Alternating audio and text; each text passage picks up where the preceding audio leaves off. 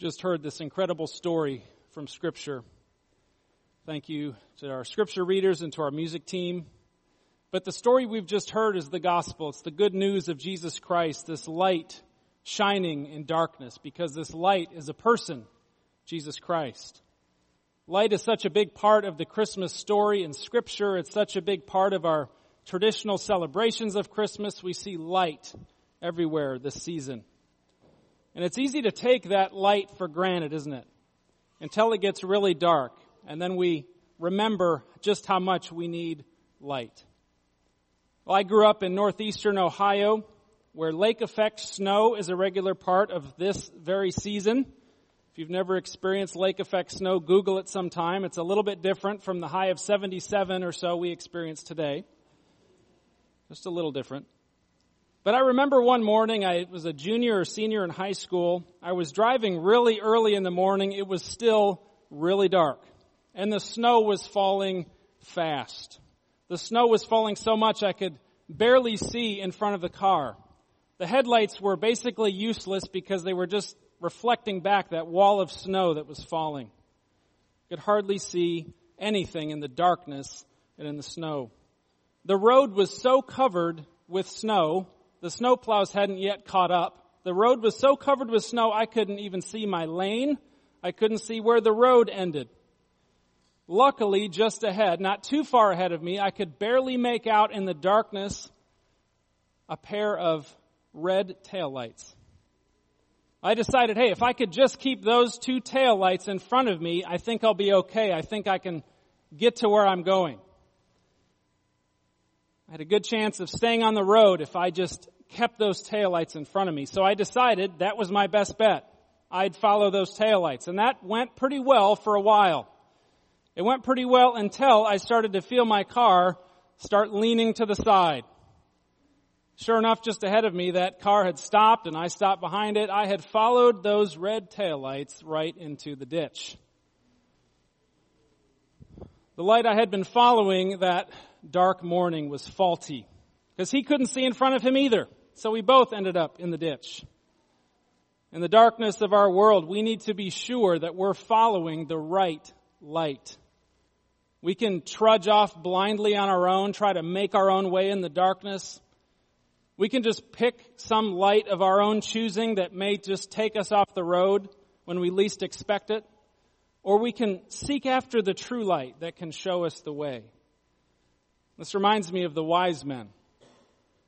Those wise men who knew to follow this star that we read about in the Gospels.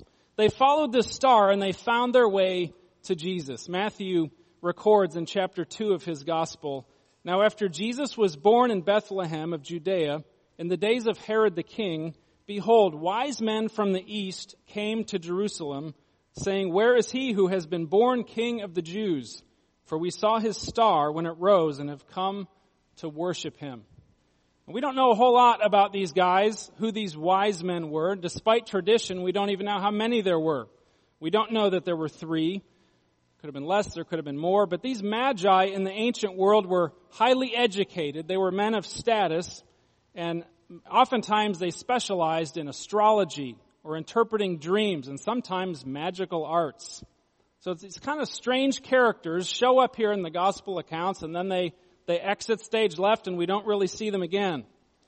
But these Gentile magi, they came from Babylon or Arabia looking for this newborn king of the Jews.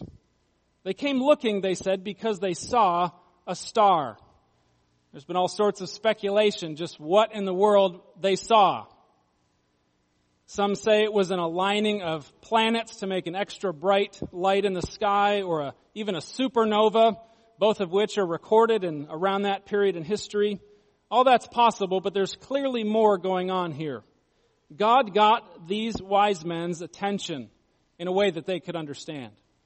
As readers of stars, they responded eagerly to the light they were given. Matthew goes on to say, "And behold, the star that they had seen when it rose went before them until it came to rest over the place where the child was. When they saw the star, they rejoiced exceedingly with great joy. And going into the house, they saw the child with Mary his mother, and they fell down and worshipped him. Then opening their treasures, they offered him gifts, gold and frankincense and myrrh. Again, we know very little about these guys. They serve evidently as foreign dignitaries. We don't know how much they knew about the Hebrew prophecies of a coming Messiah. But again, they followed the light they were given by God, and it led them right to Jesus. These are men of high status. Just picture the scene. These are men of high status, of great wealth, and they enter this small, humble house in Bethlehem, and they come before this child, and they fall down on their faces, and they open up these treasures, these extravagant gifts, gold and frankincense and myrrh, gifts fit for a king. What did they know about this king? Did they know the full truth of who this was they were bowing before? Did they realize that this child was God in human flesh? We don't know what they knew. But they responded to the light they were given. And they ended up exactly where they needed to be, at the feet of Jesus.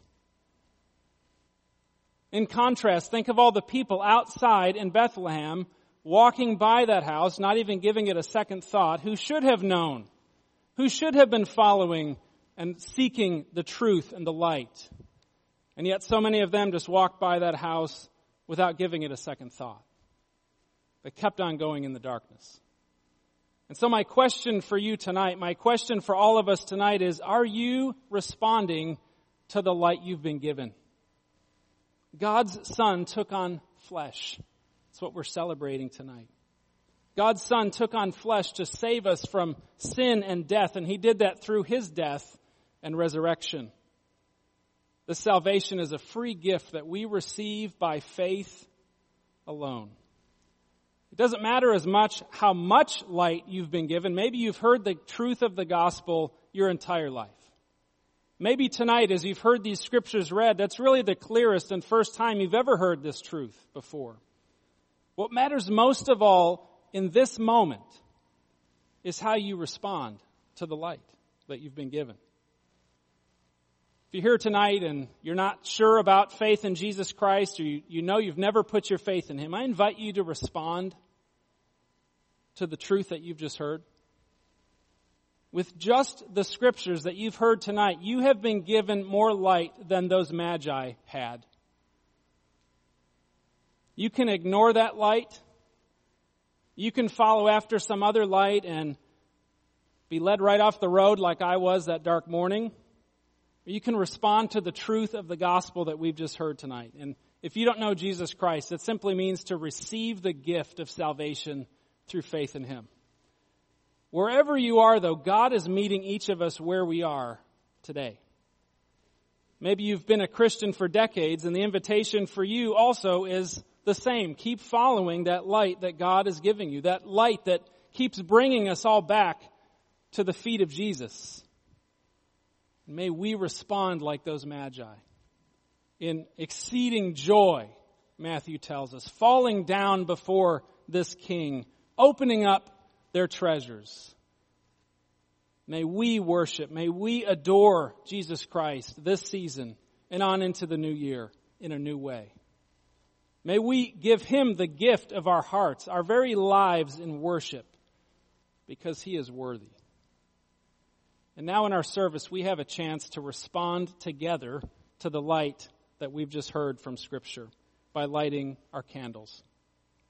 Despite all the darkness in the world around us, despite all that we suffer in this world, we have a Savior who said, I am the light of the world.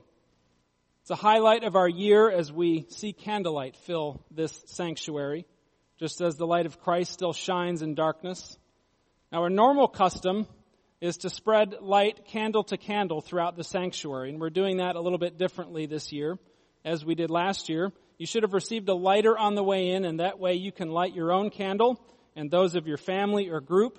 Parents, be sure to light candles for any young children that are with you. And if you have more than one candle in your group, the unlit candle will bow to the lit candle. And instead of blowing out the flame at the end of the service, we invite you to use one of those thimbles to put out the flame. But now as the lights dim as we raise our voices joyfully in song and worship, we do so to celebrate Jesus Christ, the light of the world.